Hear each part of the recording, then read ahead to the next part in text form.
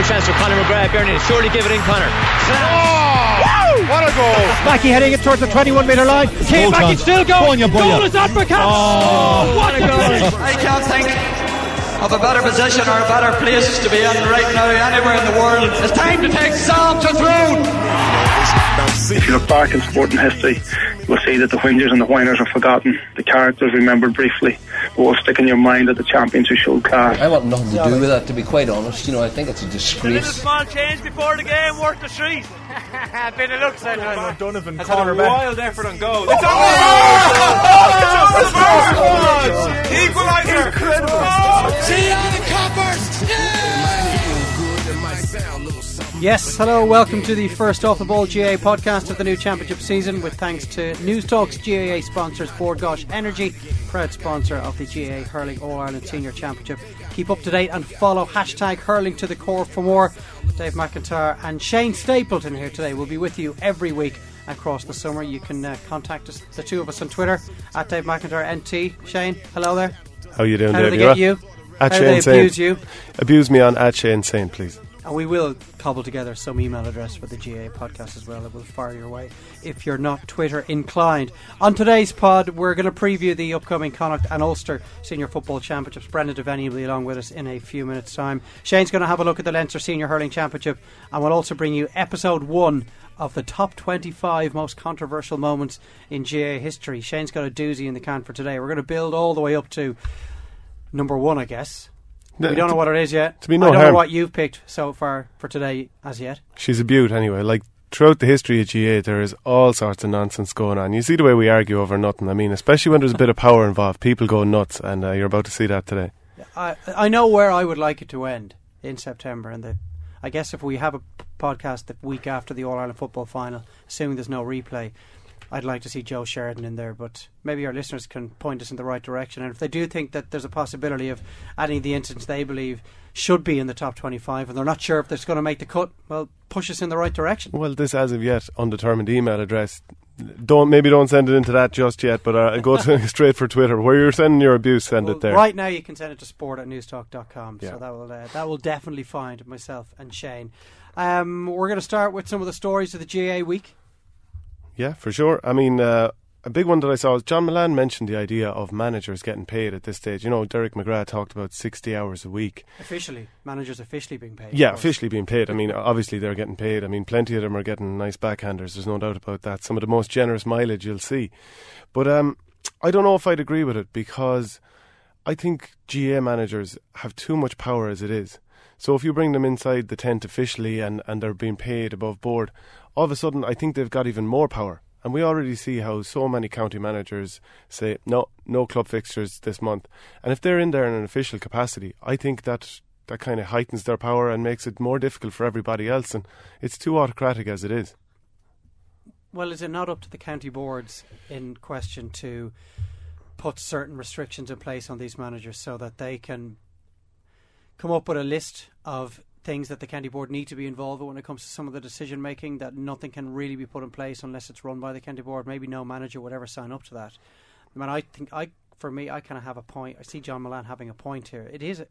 It's more than a full-time job. We see what Derek McGrath has done in the last couple of months, and he's not going to be back working full-time until after the championship. We've seen a lot of players who've decided to become almost professional in the way they approach things, but managers, unlike players, never switch off.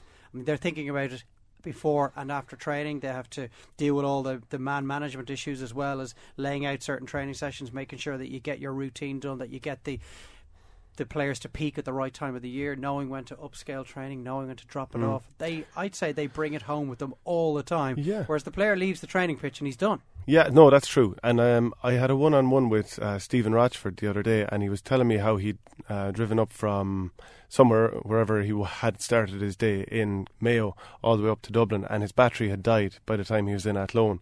He was on the phone constantly. Now, some of that was work, fair enough. Yeah. So I get what you're saying. And I understand too, you have S&C coaches getting paid, physical coaches getting paid, whatever it is. So there's a lot of money swishing around there already.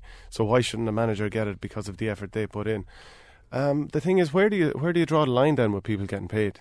I think it's heading down that slippery road, and can we sustain? You probably are on the slippery slope to players being paid. And of course, some counties just would be unable to afford to pay a manager to do a job, so it lessens the chance of then getting a very good manager to come in. Some of the weaker counties struggle to get a sponsor of any significance on their jerseys, so they're not really going to be able to throw some money into the officially into the bank account of a manager. I'd say a lot of managers would rather leave it the way it is, in that, as you say, some very generous mileage. I've no doubt some managers are actually being paid. Now, whether that's just at club level or whether it happens at inter-county level as well, I don't know how we haven't found out yet. Like, I can't understand how there has not been a whistleblower within the GAA that has told the story as a member of a certain county board, the demands that a manager made on them and the manner in which payments are made to that manager. I'm surprised it has, because it's been going on for years now. It's omerta. Anecdotally, you hear like huge figures being mentioned for inter-county managers being paid. Whether it's and you can't say it on air because, of course, defamation is a harsh reality. But like, if you're a player and you're putting in crazy effort, because every evening you're either in the gym, you're working on your diet. It is a lifestyle choice, and I've heard that from so many county players. And you think, okay, now there's a county manager coming down and he's roaring at me to do this, that, and the other. He's never given me any game time. It's driving me nuts. And yet he's getting paid and I'm not. And he's there at the start of the show and I'm sidelined. I think it would cause a lot of rancour, actually. Yeah, a lot of resentment. Yeah, a lot of resentment. And I think that kind of brings us on to another topic, which is players leaving for the summer. And not that I'm suggesting this is anything to do with this particular player, but I see Stephen McBrearty apparently is heading off to America for the summer, younger brother of Paddy, a good talent involved with the under-21s. Now, the thing is, like, a lot of people go, why on earth would you train for 6 months and then head off to America for the summer? You're just coming into championship. This is why you trained all along. And the thing is, I can completely understand if you get to a stage and you realise, geez, I haven't been playing challenge matches lately, I'm stuck on the back end of the B team in training, I'm not going to be played. So why wouldn't I head off to the summer? Like, it is unbelievable crack to go to America for the summer. You did it? Yeah, I did it in 2010 in New York. And it was incredible, and I'm still friends with a lot of those same guys. It's a fantastic experience. You're not monitored all the time as you would be at home. Oh, he was out drinking. I mean, everyone is out there having the crack. And I mean, it's not just about drinking, even though it heavily is. But it's just a great experience, and it's better than sitting on a bench, just becoming more and more frustrated all year. Now, there's the downside for the likes of the tip footballers who went off last year. 4 of them missed an amazing run. But, I mean, do you want to sit on the bench? Well, the little bit of a difference in that was there was a couple of those Tipperary players that would have played. That is true. A lot of championship football last summer. They would have been able to play a role in them getting to an All-Ireland semi-final. Whereas Stephen McBrearty, I think, in his situation, it's a case of him not really seeing any game time for him over the next few months. Yeah, and obviously we don't want to be putting forward his opinion for him, but you could see that happening with an awful lot of panellists, that they're like, I'm a fringe member here. And of course this isn't strictly true for everybody, so like those tip players, I mean, you're perfectly right. But I can completely see why players would head off for a summer. I mean, it's just a fantastic time to be had. So is it a case, you started this by asking the question, why would you leave when you've got all the hard training done?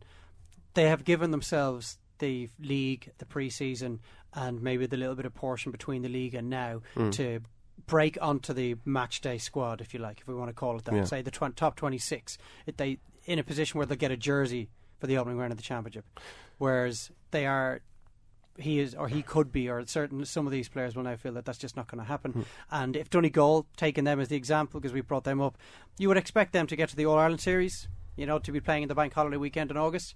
How many training sessions would a fringe member of the Donegal squad have to participate in, playing absolutely 0 games and just sitting on the bench, or maybe even in the stand on match day without even being tugged out?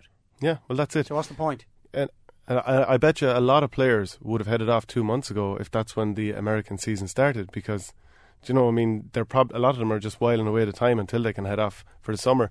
And I know this is probably harsh enough, but there are probably a lot of the weaker counties out there, and their players are kind of thinking, we're going to get knocked out soon, and they're almost waiting for the offers to roll in. Because, a lot of them are getting a few grand, they're getting their flights paid for, getting a cushy job sorted for them. I mean, I know people who this has happened to. Obviously, again, I don't want to name their names, but, I mean, that is the reality of it, and it's an attractive one. It is, yeah. It certainly beats slugging it away and essentially holding a tackle bag for the rest of the summer. Well, that's it, yeah. What else have we got? Well, I would say the GAA round-robin provincial proposal that's come out this week. And you, as a hurling man, would have been on the edge of your seat as this was released. Yeah, I was very disappointed with it. I mean, everybody likes the idea of more top-class games. I think they always use that term. And that's fine and all, but like the provincial championships have already been pretty boring, and I mean that's across the board in both codes. So I mean I won't go into the Super 8 just yet. I'm not a massive fan of that idea, but like let's imagine the Munster Championship next year.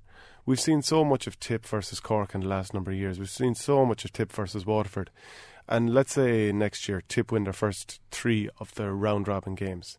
The last game is a dead rubber to them, and they could be playing Clare. And let's say in another game you've got Limerick, Cork, whatever. They need Tip to win that game, but Tip are disinterested. So you've got these skewed results then all of a sudden, or the possibility of it, which you will also have in the Super 8, because let's say Dublin win their first 2 games, someone's depending on a result for them, they put out a B team and they lose. You know, maybe Dublin's B team don't lose. But, you know, that's the point. Does it solve the excitement issues? No. I would rather see groups where you've got Tip, Kilkenny, Galway, Clare, all of them thrown into the mix. I mean, one of the biggest failings of the hurling championship in the last number of years is we haven't seen Clare versus Kilkenny in Croke Park. You know, we haven't seen Tony Kelly up against Kilkenny, see how that goes. And they've missed an opportunity by throwing all the same teams back against each other again. So it's elitist, it doesn't help the club, and it just doesn't add too much more excitement. It is going to be more of the same. Certainly the Munster Hurling Championship was the last bastion of excitement, tradition. It was one of the sole reasons as the given for not amending the Hurling Championship as it stood. But the last 2 or 3 years, particularly with Tip's dominance, I can't recall one of those really iconic Munster Hurling Championship afternoons that we will talk about in 10 or 15 years' time. They don't seem to happen anymore. The crowds have dropped. I mean, Thurles is very seldom full. The Gaelic rounds is never full unless Limerick are playing in a Munster final. And maybe we are just going to get more of the same. Maybe we'll just get more of the same. And as you say, it won't enhance the probability or the possibility of Galway and Kilkenny and hopefully Wexford as a coming force meeting these Munster Hurling Championship teams outside of the qualifiers in the All-Ireland Series. Look, I think it's worth trying, but whether or not it should be made a permanent thing or not, and that's how I would stand on the Super 8s as well, because I do think it's worth trying. We definitely need more games involving the bigger teams. Look, ultimately, until the league becomes the championship, we're never going to be where we want to be. Well, could I make a suggestion? Rather than what they're proposing now, how about play the provincial, because there's so many traditionalists who want to keep the province. Okay, we'll play it off in 1 month. Then we'll go to 2 groups of 6 teams in the hurling championship. Open sort of draw, anybody could meet anybody from both provinces. And then the top 2 will say go through to All-Ireland semi-finals. See, it's not just the provincial championships that these people are desperate to hold on to. It's the link to the All-Ireland Series as well. Yeah. Well, I suppose they won't give up one or the other. They need them both to be there together as a package, because then it takes the lustre away from the Munster Hurling Championship completely. If you win the Munster Championship and you get nothing for it, as opposed to now when you get a place in the All-Ireland semi-final. Sure, why should you get something for it? So you've got the Munster title. What more do you want? I mean, back in 2000... I guarantee you it would feel like it was being diluted when you didn't actually... you got your medal, but you didn't make your way into the All-Ireland semi-final. Yeah, but back in 2007 that was the case. Up until 2007 for a number of years, everyone went to the back door as such, or quarter-finals or whatever. That's the way it was. Like, people talk about tradition, but nobody kind of goes back to the days when the very first All-Ireland football series was an open draw. So if you want tradition, let's go back to the very first one, which is an open draw. Please. Right, before we move on, you've got one other first. Yeah, I think it's important to look back a week ago on the Aidan O'Shea interview that he did. He sat down with 10 or 12 journalists, and he was asked about the interview that Holmes and Kennelly did at the tail end of last year with Martin Breheny, and he said it was factually incorrect. No, he didn't really particularly want to talk, and he felt it was factually incorrect, and he just kind of felt he didn't really get a right of reply. Now, Martin Breheny wasn't satisfied with this at all, and on the front page of the Indo, on the back page of the Indo, and on the inside back of the Indo was all stuff like O'Shea misses the mark, trying to shoot the messenger and what have you. And I'm just worried that we're going down a little bit of a dangerous path here. Players are very reluctant to speak to the media as is, and now you've got a newspaper directly going after a player. Now, I understand Martin is probably a little bit put out because he feels that the paper did look to get a response and what have you. I'm just wondering, is that the right step though? What would you think? I think the amount of copy that was given to it was overkill. that this just needed to be something. Maybe I know Martin has his weekly column with Brehony's Beat where he kind of runs through a major story and then has 2 or 3 little add-ons at the end. I think that might have been the better place for it. I can understand why he feels that he certainly needed to put it out there that there was every opportunity for Aidan O'Shea and anybody else who was named in that article and that interview by Kennelly and Holmes to put their side of the story across, because Mayo have not taken any such opportunity to do so. Every media organisation in the country wanted to get the response of the Mayo players and the squad as a whole, but particularly the guys who were specifically named in that interview with Kennelly and Holmes. It's also a huge story. That interview at the back end of last year I can't recall one like it in the certainly the history of GAA media coverage. It really was sensational, and I mean Brehony did extremely well to get that. The issue of players being reluctant to speak to the media, I'd have to disagree with you on that, because it's very seldom, unless it's organised by the county board ahead of a specific game, that players speak to the media unless they're getting... That's not always their choice, though, because I've had a few interviews where the player says, yeah, no problem, and then they're told no after. And these, I mean, sometimes it would be people you know personally, so they absolutely know you're not going to hang them out to dry.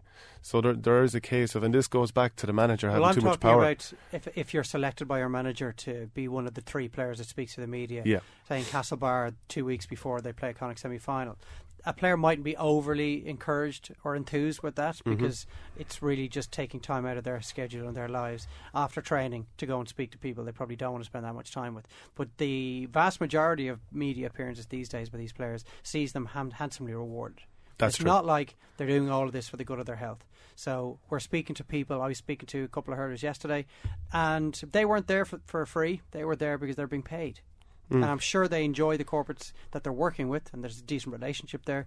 And these players are good talkers and they're good fellas. But I don't blame them for taking the money. But at the same time, to say that they're reluctant to speak to the media, they're not really if their pockets are being lined by it. Now, these players put so much into training, and they pretty much put their lives on hold, and certainly their social lives on hold, in many ways their careers and their personal lives. I've absolutely no issue with a player getting a few £100 to come up to help launch some sort of a sponsorship or a new product, and they get a little bit of reward for it. Absolutely no issue with that at all. I know we're getting sidetracked a little bit when I bring this up, but is it interesting the amount of players that have been pulled from commercial opportunities in recent times?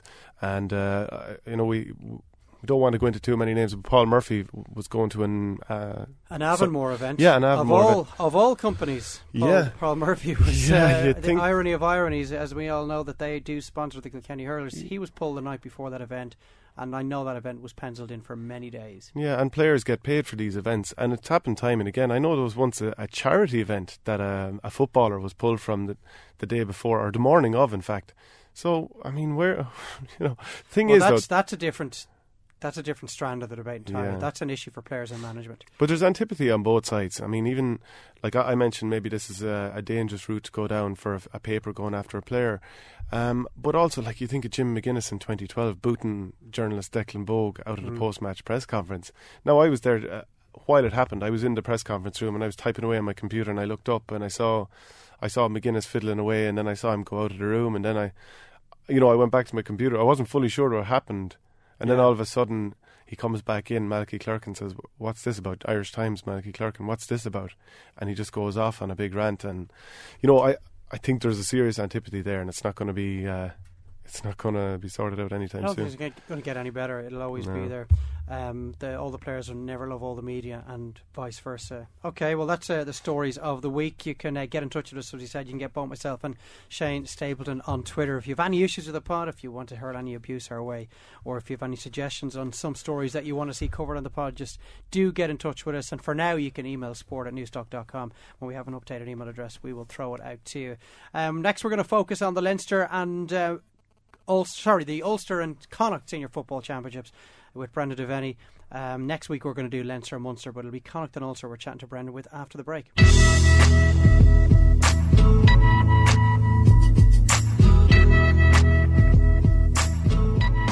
Okay, time to preview the Connacht and Ulster Senior Football Championships. What better man to get involved than Brendan Devenney, former Donegal footballer. Hello, sir.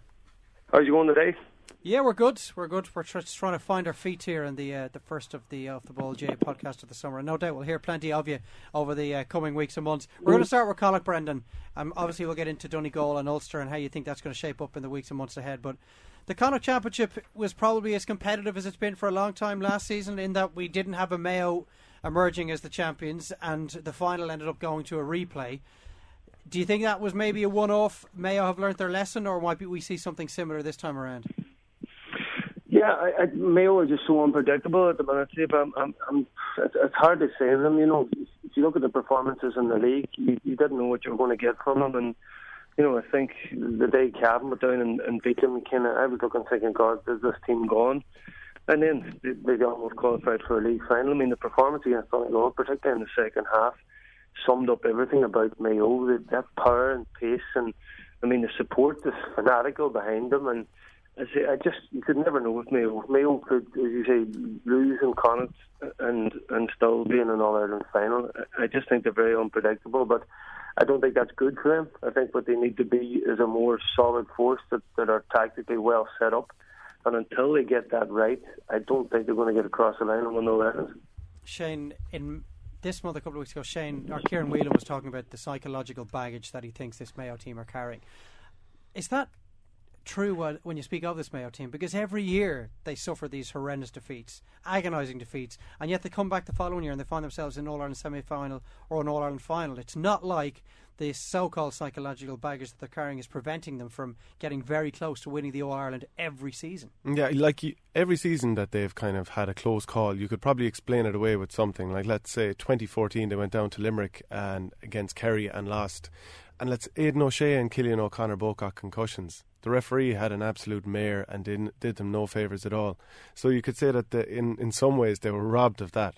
Then you look at last year, a free didn't go over, and you know, I mean, that is two own goals. Yeah, 2 own goals, and you'd say Vaughan got.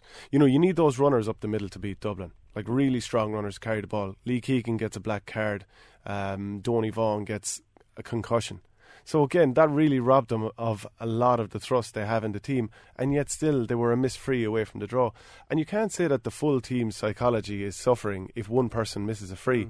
And under that pressure, that was an incredibly hard one. Like, he'd scored a seriously pressured equaliser in the first game, so it's very hard to criticise him for missing a free in the replay. I mean, you can't write off the whole county just because of that. And that's us talking about Mayo in All-Ireland winning terms, Brendan. I guess when we're just focusing on the Connacht Championship, it's really just Galway they're up against, isn't it? I mean, they beat Galway in that Connacht semi-final, and you feel that championship is good as done, given what we've seen from Roscommon this year. So we're writing off Sligo, are we? Well, probably, given that, you know, they were made to work pretty hard to beat New York, and it's a Sligo team that's had a mixed league. I would be astonished if Sligo were to go to, if it was in Markievicz Park, Brendan. I agree. If it was in Markievicz Park, I would actually give them maybe not a decent chance, but you know, an outsider's chance. But then again, Mayo's record's pretty poor at Castlebar, and I know what you're hoping on hope, but I guess and the Sligo lads, listen, don't give it up yet. Well, I think the key for me listening to the game in New York was that when they really needed it, they had to go back to those old heads: Adrian Maran, Charlie Harrison, Mark Breheny, David Kelly, Brendan Egan. The same 5 guys we've been watching play well for Sligo against the bigger fish in the pond for the last 10, 12, 15 years in the case of Breheny. If you look, maybe if they looked at a team like Cavan, that they mightn't think it's that far ahead of them, and see how they went into Castlebar. And I know Mayo were poor in the day, but as I say, that's the thing. With Mayo, the performance level is up and down so much, I think, lately, that unless they're doing that real powerful, physical type play, high tempo, squeezing up, if they're not on that there and they allow the other team to dictate, and very much like Donegal in that the last game down in Castlebar, Donegal dictated the first half playing their style, but when Mayo really went at them full court press and asked questions, Donegal couldn't handle the physicality, and that's what I think Mayo tried to do to most teams. But then when they come up against a team which can kind of physically mix it with them, the tactics then and their ability to defend then is where they're caught out. But hopefully, I mean, we don't want to go Sligo going ultra defensive, but they're going to have to play some kind of system there to kind of take out a few of Mayo's big guns. Brendan, do you reckon, and it mightn't be a big issue against Sligo, but do you think Mayo have developed enough for of a panel? Because, like, even from their bench, in just 2 of the 7 league games, did anyone come on and score? Like, Fergal Boland looks like a good option, maybe Conor Loftus, but it's hard to see that their panel has moved on a whole lot. Aye, and listen, that is the key to it. Like, we're just not about success, breeding success, and I know with Mayo, depends how you look on kind of titles and brilliant runs to All Ireland, but certainly that talent, you know, if you look, I suppose, a burst up here of Donegal, exciting, you know, players coming in and people that can score, you know, you saying that spread of scoring is the key to any successful team now, because everybody has to chip in, because nobody is getting space to kick over 5 or 6 points from play anymore. So exactly right, and not so much even that it needs to be forwards, but it needs to be literally everybody out from the full back line has to be able to kick a point, and I think that's what you're seeing the best teams doing. But they haven't really found the guy that they need. I was thinking that it might be Evan Regan, that he could be the man that will take up the mantle, take some of the pressure off the scoring burden of Cillian O'Connor. But they still need Andy Moran to start on the edge of the square and to win more than his fair share of ball. It just seems to me, Shane, that the same problem that has haunted them for so many years is that they just don't have enough top-class elite forwards in the guise of a Kerry or a Dublin or a Tyrone, all these teams that have won the All-Ireland in the last 15 years, where they had at least 2 forwards that would be in the top 10 of their generation. I wonder about how they used their forwards at times. I remember watching the Dublin Mayo League game this year, and Cillian O'Connor was on his own goal line trying to stop a goal from Dublin at one stage. And, you know, they always say Mayo don't have marquee forwards. I think he is. Maybe he isn't lightning quick or whatever, but he's a great scorer. Is the problem that he's the only one? Yeah, I mean, Andy Moran, I would say, is as well. Diarmuid O'Connor is a fantastic player. Aidan O'Shea, I'm still not sure he's been used the right way. I said this to him the other day in a one-on-one, that I think sometimes it makes Mayo too predictable. And he explained that, well, not everybody gets fully what we're trying to do when I'm playing like that. And he's like, maybe I could be used better elsewhere, maybe not. But I think it just kind of puts that anchor in front of goals that other teams know we can protect in front of there, and that's a nice bit of the game plan. So I think they might need to move on with that to something else and, you know, build the forward line, unfortunately, again, around Andy Moran. Like, how many more years is he going to have to do it? Brendan, for the first time since 2011, Mayo are going into the Connacht Championship not as the defending champions. So they have to get past Galway, who'll be waiting for them if they manage to beat Sligo in that Connacht quarter-final. Has Galway's Connacht Championship win lost a lot of its lustre in the intervening 12 months, given what happened to them in the All-Ireland quarter-final against Tipperary and the manner in which Mayo went all the way on then and got to an All-Ireland final and in some ways could have beaten and should have beaten Dublin? Yeah, well, I suppose you're thinking Mayo was in control of that match, and then just one of those moments just turns everything, and the momentum, you know, Galway hitting them with that goal and just going on a run then. And, you know, as I said before, it was writing off Mayo after that game, and there they are back, as you're saying, you know, with another hard luck story and a replay in All Ireland. So I don't know, Galway, you know, Tipperary were flying last year, I mean, playing some brilliant football, and once they got on top of Galway, you know, they really did take them apart then, but, you know, obviously they got promoted to Division 1. You know, they'll say Connacht title, Division 1, that's massive progress for any team that hasn't won a provincial for a while or hasn't been in Division 1 in a few years, so they'll be in the up and up. We keep talking about these 4 under-21 teams in the last 12 years, and I know from Donegal this year, you know, that under-21s coming bursting through, they're ready now, so I'm just wondering how there's been so little integration or how these guys haven't really stepped up, but, you know, maybe there is that talent in the background now to push them on, and, you know, it's a massive game for Galway to test themselves against Mayo. Mayo will be out for revenge, and I think that's going to be a tough game for them. I think Mayo will want to get back and win this championship and not too much for Galway. The big thing I noticed about Galway when I went to see them in the Division 2 League final against Kildare is that they had a huge spread of quality forwards. Like, it isn't many teams that have the likes of Shane Walsh, Gary Syce, Sean Armstrong, who looks excellent now that he's back, and real focal point up front. Michael Lundy, Michael Daly, and the promise of maybe having Michael Meehan for a few minutes at the end of games. So they've got excellent forwards. It's just, are they going to be mired too much in defensive tactics? Because the first half of that Kildare game was absolute vomit. Like, it was horrendous to watch. The second half was actually quite good, but I think mentally you were so drained from the first half it was hard to even enjoy it. But I do think that they've got the forwards to trouble an awful lot of teams, especially with Sean Armstrong, because he's kind of standing in the square and running over and back across the square, and he's finding an awful lot of space, probably because they have so many players so far down the field. But like Mayo being forewarned is forearmed, so I reckon they should turn him over this year, assuming they get past Sligo, of course. Assuming, yeah. The other half of that Connacht Championship draw, Brendan, well, it's Roscommon basically are 70 minutes away from a Connacht final. They're in a similar position to where they were last season, but they have to beat either London or Leitrim. It is a farcical situation, but we're not going to get into the old championship structures discussion. That's probably already been had, and I really don't fancy another go at it. So, look, you would expect Roscommon to be waiting in the final for either Galway or Mayo, correct? Yeah, for sure. I mean Leitrim Division 4, London. It's just like there's no way we could match up London and New York as a preliminary game. I think that would maybe suit those two teams better. To see which one can advance on the Connacht then. But yeah, listen, you can't see anything but Roscommon. I mean, obviously it's 1-1 from their whole league campaign. A lot of players, a lot of a different squad from the year before, missing a lot of top players, and you just feel that last year they seemed to be on the way up and coming to what would be a force again. I mean, fanatical county for football.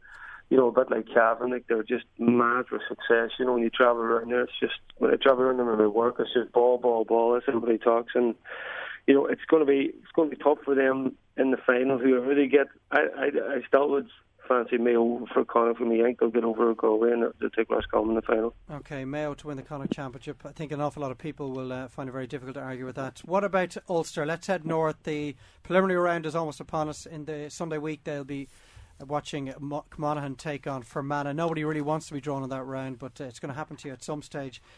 First off, who are your favourites for the championship? If you have to pick a winner, I guess we'll go to the very end of the discussion first. Who would it be for you? Donegal. And that is for the reasons which are what? Aside from the fact that you're a Donegal man. No, forgetting about that at all. No, I just would have seen, and people in Donegal get a bit anxious when you tip your own team. I'm just telling the truth from what I've seen. You talk about weapons and forwards and that, and everybody's playing a version of their own defensive system, and that's one way. Everybody's got so many players back. Quite often it can be 12, 13 inside their own 45. And give me 12 or 13 county players inside of 45, and I'll make it hard to break down. I don't care who they are, but it's when you burst up the pitch. Then have you got pace?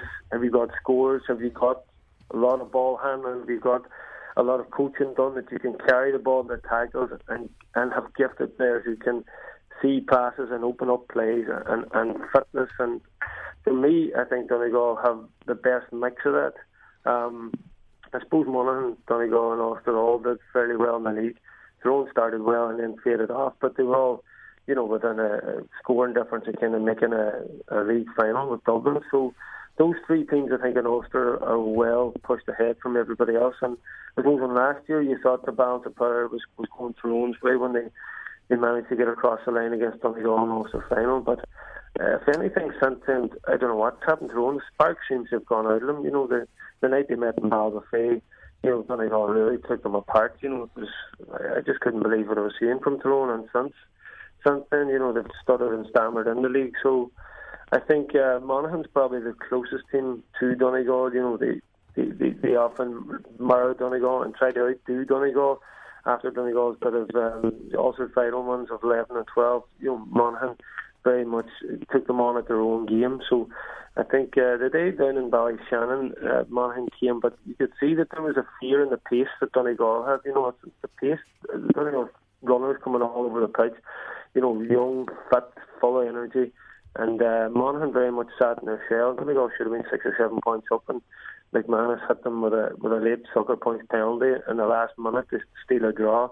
So I think from that day, Monaghan would certainly, and Tyrone from their league meetings, would have a lot of fear of this Donegal team, and that's why I would tip them as favourites for the title.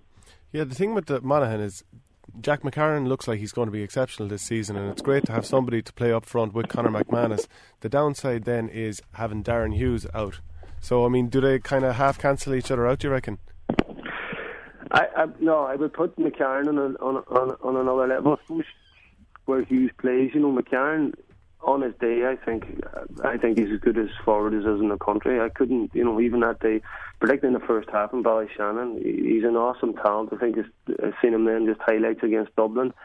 That guy has a serious talent. The only thing I think about it is, playing where he does, Haman McManus, they can be bottled out of games. If there's so many bodies around there, it doesn't matter how good you are. So it just depends on the type of game. If the game's anyway open, and it's more open in the league, and I think that's where McCarron benefited, but that guy has a serious talent. And, as you say, having him and McManus, if it was old-style football, and you'd say two inside against two cornerbacks, I mean, the two guys will roast them. I mean, anything would happen with Monaghan there, but the fact there is so much cover now, you just wonder. But certainly McCarron, in scoring threats, is right up there. I mean, obviously, this is the first year in I don't know how long McManus hasn't been top scorer in the league. So, I mean, they put someone like McManus, who I think is an unbelievable talent, that just shows you what's there. But as I say, that's two players, and that's, if too much is expected from them, particularly if they're inside the two of them, they can be bottled up. It's, as we're saying, that spread of scores coming from around the pitch is what Monaghan needs. Yeah, and with Monaghan having to go through 4 rounds as well to win an Ulster title, when you consider that Donegal are going to beat Antrim, I don't think anyone would debate that. You'd imagine Tyrone will put away Derry easily enough. So then Tyrone versus Donegal, and then you're into a final. And Monaghan, I mean, they have a thin enough squad, one of the least populous counties in Ireland. So they've added, like the likes of Gavin Dugan has stood out during the league. They've Kieran Hughes, so there are some very good players there. They are all familiar faces, really, apart from McCarron, who is around a couple of years, but obviously he is coming back from that knee injury. I can hear the Cavan fans roaring at us already, Brendan, saying you've already tipped the winner of Tyrone and Donegal to give Monaghan a rattle in the Ulster final. Cavan are waiting for Monaghan to get beyond Fermanagh in the preliminary round. I mean, that's maybe being a bit disrespectful to Pete McGrath and his team, but if the former goes as you would expect, at Monaghan, a side who are going so well in Division 1 at the moment, it will be a Monaghan-Cavan quarter-final. It's something that Cavan fans are looking for, a side that seems strong enough to be able to make the way all the way through to a provincial final and finally take down one of these big guns, but you're not seeing it, are you? Well, no, it's funny Shane said about Tyrone should do Derry, and on paper they should, but that's the thing about Ulster. There is these kind of rivalries inside it, and Derry actually have no fear of playing Tyrone. I know they listen to Tyrone, obviously, have the talent, and you'd think over the course of the 70 minutes or whatever, they will outscore them, but anything is possible. But they must have a fear of playing Tyrone, Brian, and their record against them in the last 5 years has just been appallingly bad. But they have pulled out an odd championship one there, which no one expected, even when Tyrone were at their best. Even down in the Healy Park as All-Ireland champions and took them. So, you have this thing of Derry and Tyrone. There always is a bit of angst there, but you're right. I mean, the same with Monaghan. You automatically think they're going to get into the final, but, that it's almost like the derby thing that levels things out a small bit. I think what you're seeing happening with that, years ago, it would have been almost a 50-50 in a lot of those games. But because of tactics of teams down the setup and just the work that's going on behind the scenes, it's kind of cutting out, people want to cut out the mistakes, the chances of players getting in for goals, or, having your formation set up that you're very, very hard to beat. And that's why you're seeing the better teams more often than not coming through, because they're so tactically well set up that on the day kind of scenario doesn't happen as much, and that's why people go back to Mayo. They aren't never really set up to get, so on any given day you're not sure what's going to happen to them, but you can be sure it's this stick to the game plan thing, which for the purist isn't nice. It makes the game a wee bit robotic, but it means that the more talented players will come out on top 99 times out of 100. Okay, well that is probably the easier side of the draw, because Monaghan or Cavan will play the winners of Down and Armagh. Your Ulster champions are Donegal, your Connacht champions are Mayo. Brennan, it's been good chatting to you, and we'll get you back on the podcast very soon. Thanks a million. Sorry lads, good luck.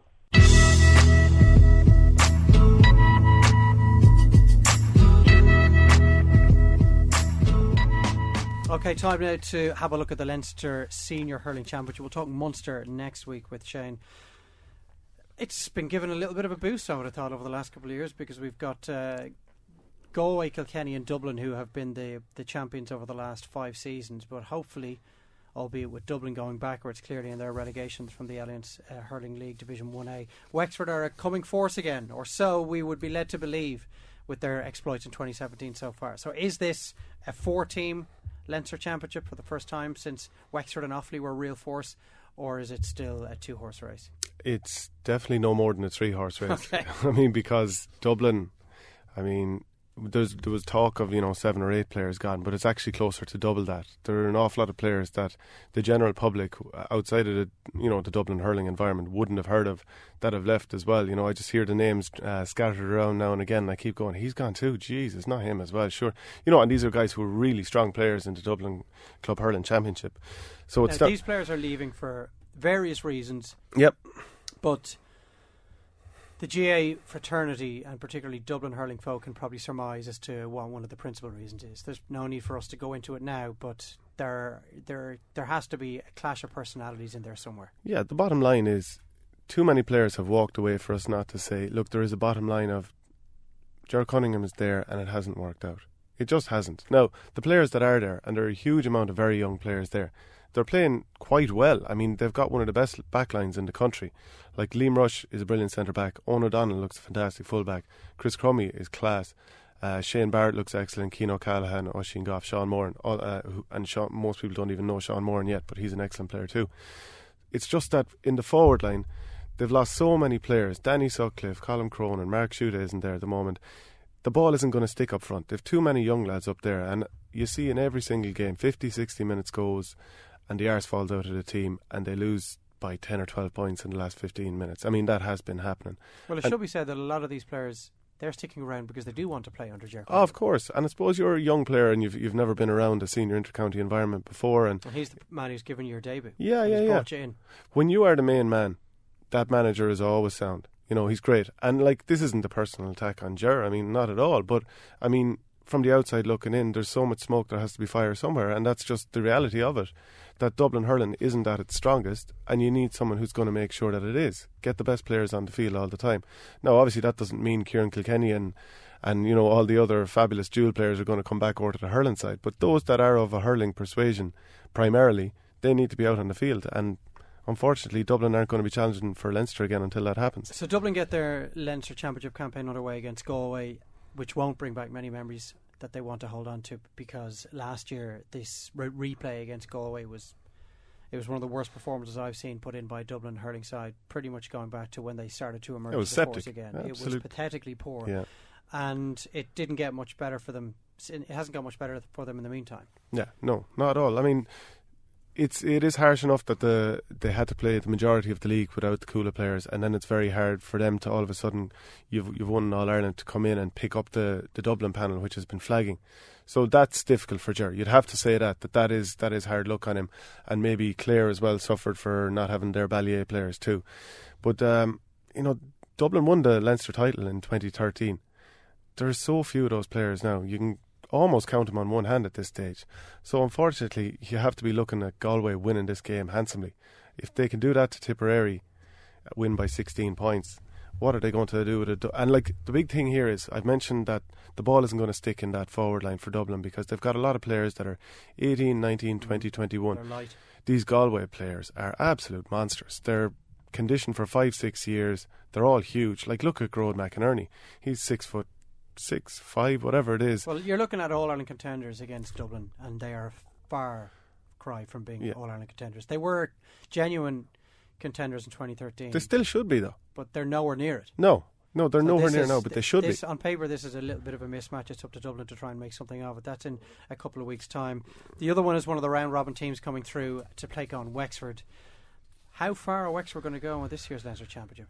Well, they should go pretty far, because Kilkenny need their full 15 out to be challenging for an All-Ireland, and we don't fully know. I mean, Michael Fennelly's fitness is shrouded in mystery. Apparently he's doing a bit of work, but we're not sure what that is. Jerry Aylward, we're still not fully sure what he's going to be like. He was exceptional a couple of years ago. Pádraig Walsh has a bit of a heel issue, so again, he may be absolutely perfectly fine. A lot of these Kilkenny players, you hear of all the injuries, and then all of a sudden they're all out there playing man of the match. But Kilkenny will really Wexford will really fancy themselves after winning that league match down in Nolan Park, because they were fantastic and should have won by a lot more for a finish. This occasion, on the assumption that Wexford do make it to this Leinster semi-final, which they will. They will, of course. The occasion at Wexford Park is just going to be unbelievable on the 10th of June. It's the sun, you would imagine, will be shining. The place will be absolutely rammed.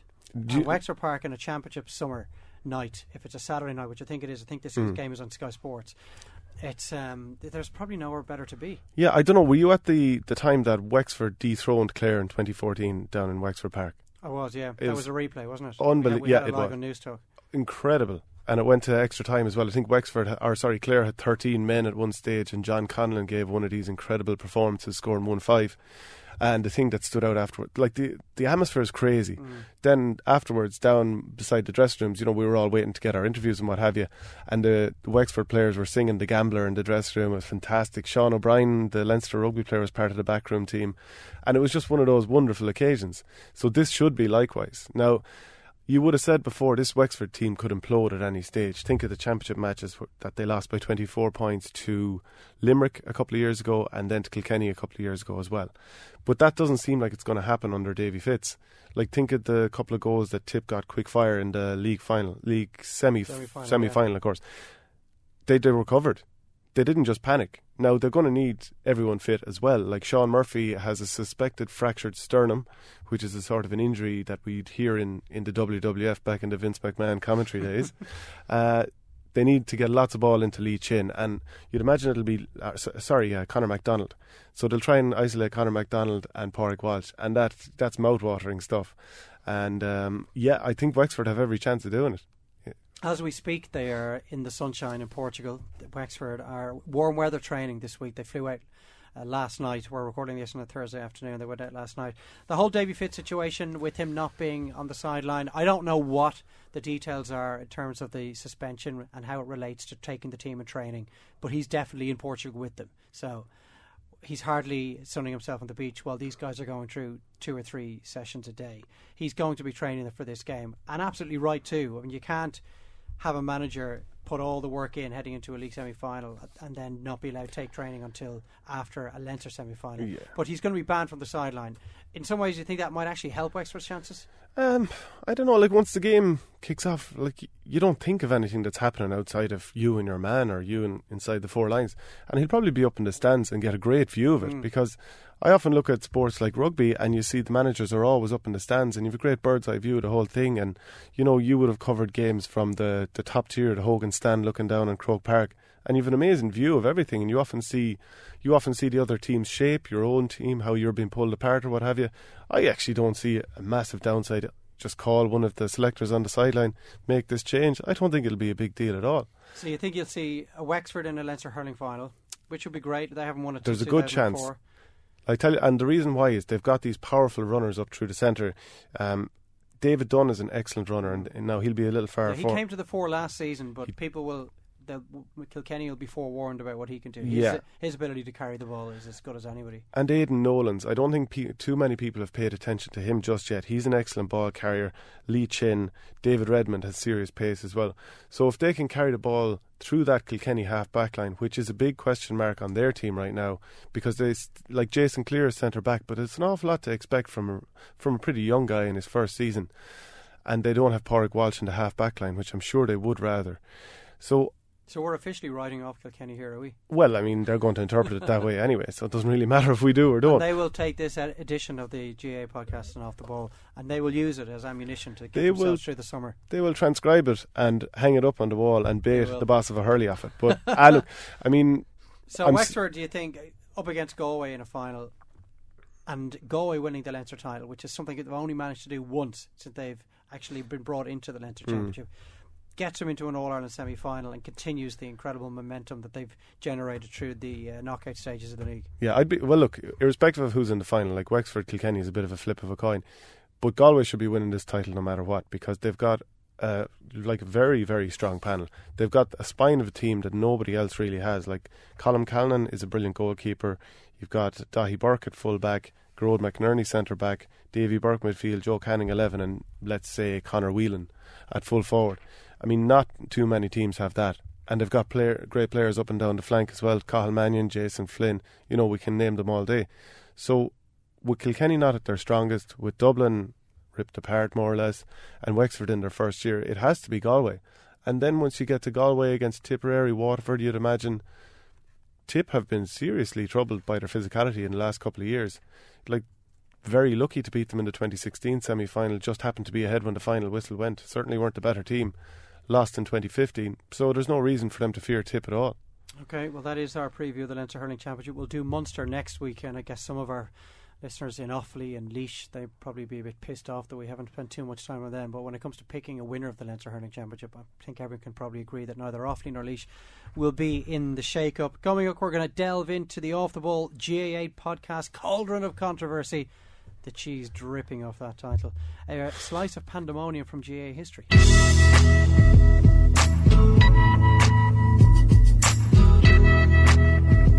Alright, time for a bit of controversy. Shane, we're going to be picking our top 25 GAA controversial moments of all time. We're going to end up somewhere towards the end of September with just an outrageous moment of GAA history. But where are we going to start? Yeah, well, I'd be a fan of GAA history, Dave, filled with objections, rows, replays, crossbars, smashed jaws, all the boring stuff too. But I'm going to cast your mind back to 1923 when, of course, the 1922 championship was being finished out the football, which is a bit of a ring of the modern club championship about it, doesn't it? It was often the case back in the day. But a lot of that was down to the state of the country at the time, a bit of civil war and what have you, So anyway, Tip were playing in the All-Ireland semi-final. So on their way, they beat Limerick 1-7 to a point in the Munster final in Cork. But of course, the times being what they were, they had to travel partly by car, partly by rail over blocked roads and blown up bridges, right? So next up then, they were supposed to meet Sligo in the All-Ireland semi-final, who for the first time in their history had won the provincial title after beating Roscommon, Mayo and Galway. So unbelievable achievement for them. So how, I hear you ask, did Galway end up losing an All-Ireland final to Dublin that year, even after Sligo beat Tip in the semi-final? Well, the Sligo Centenary History book refers to this flimsy technicality, which meant the Connacht Council ordered a replay of the provincial final against the Sulky tribesmen.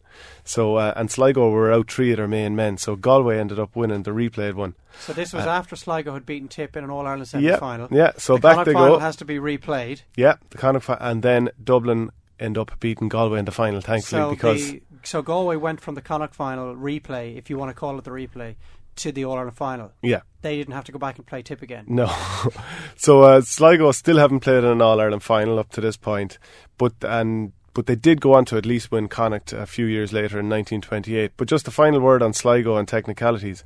A few years in between, 1926, they qualified for the league final, where they were ordered to replay their semi-final against Laois on the grounds that a player's name had been spelt wrong. And of course, no look for Sligo in the replay. That is controversial. Yeah. I wonder, maybe Sligo's administrators needed to dig their heels in a bit more. It seems, we don't know, but it looks like they rolled over at the time, allowing themselves to be dumped out of the championship on the technicality. It's the tip of the iceberg when it comes to GAA history. It is. Well, no one does the technicalities better, particularly in the early part of the 20th century, than the GAA. That's pretty much our offering for this week, Shane, with thanks to you. Thank you. We'll be back next week. If there's anything you want included in the Cauldron of Controversy, do we really need to call it that for the rest of the summer? We kind of started it now. We are now, yeah. We'll pull some rabbits out of the hat over the next few weeks. We'll get to some very interesting ones, but if you have a little bit of an inside knowledge on something that took place as regards your county and you think it was controversial enough to make the cut here on the Off the Ball GAA pod, we'll just get in touch with myself and Shane or Twitter, or you can send an email to sport@newstalk.com. We will chat to you next week. We're going to have a look at the Munster and Leinster football championships. We're going to be taking a look at the Munster Senior Hurling Championship as well, and of course we'll actually have some specific games to preview, because the Ulster Championship, as we've just been mentioning with Brendan in the last few minutes, that gets underway with Monaghan meeting Fermanagh in the preliminary round. Enjoy your GAA this weekend in whatever guise it takes, and we'll chat to you in the next week. Could be a goal on here. Goal chance for Conor McGrath. Bernie, surely give it in, Conor. What a goal! Mackey heading it towards the 21-metre line. Kane Mackey still going. Goal is on for Cats. Oh, what a goal! I can't think of a better position or a better place to be in right now anywhere in the world. It's time to take Sam to throne.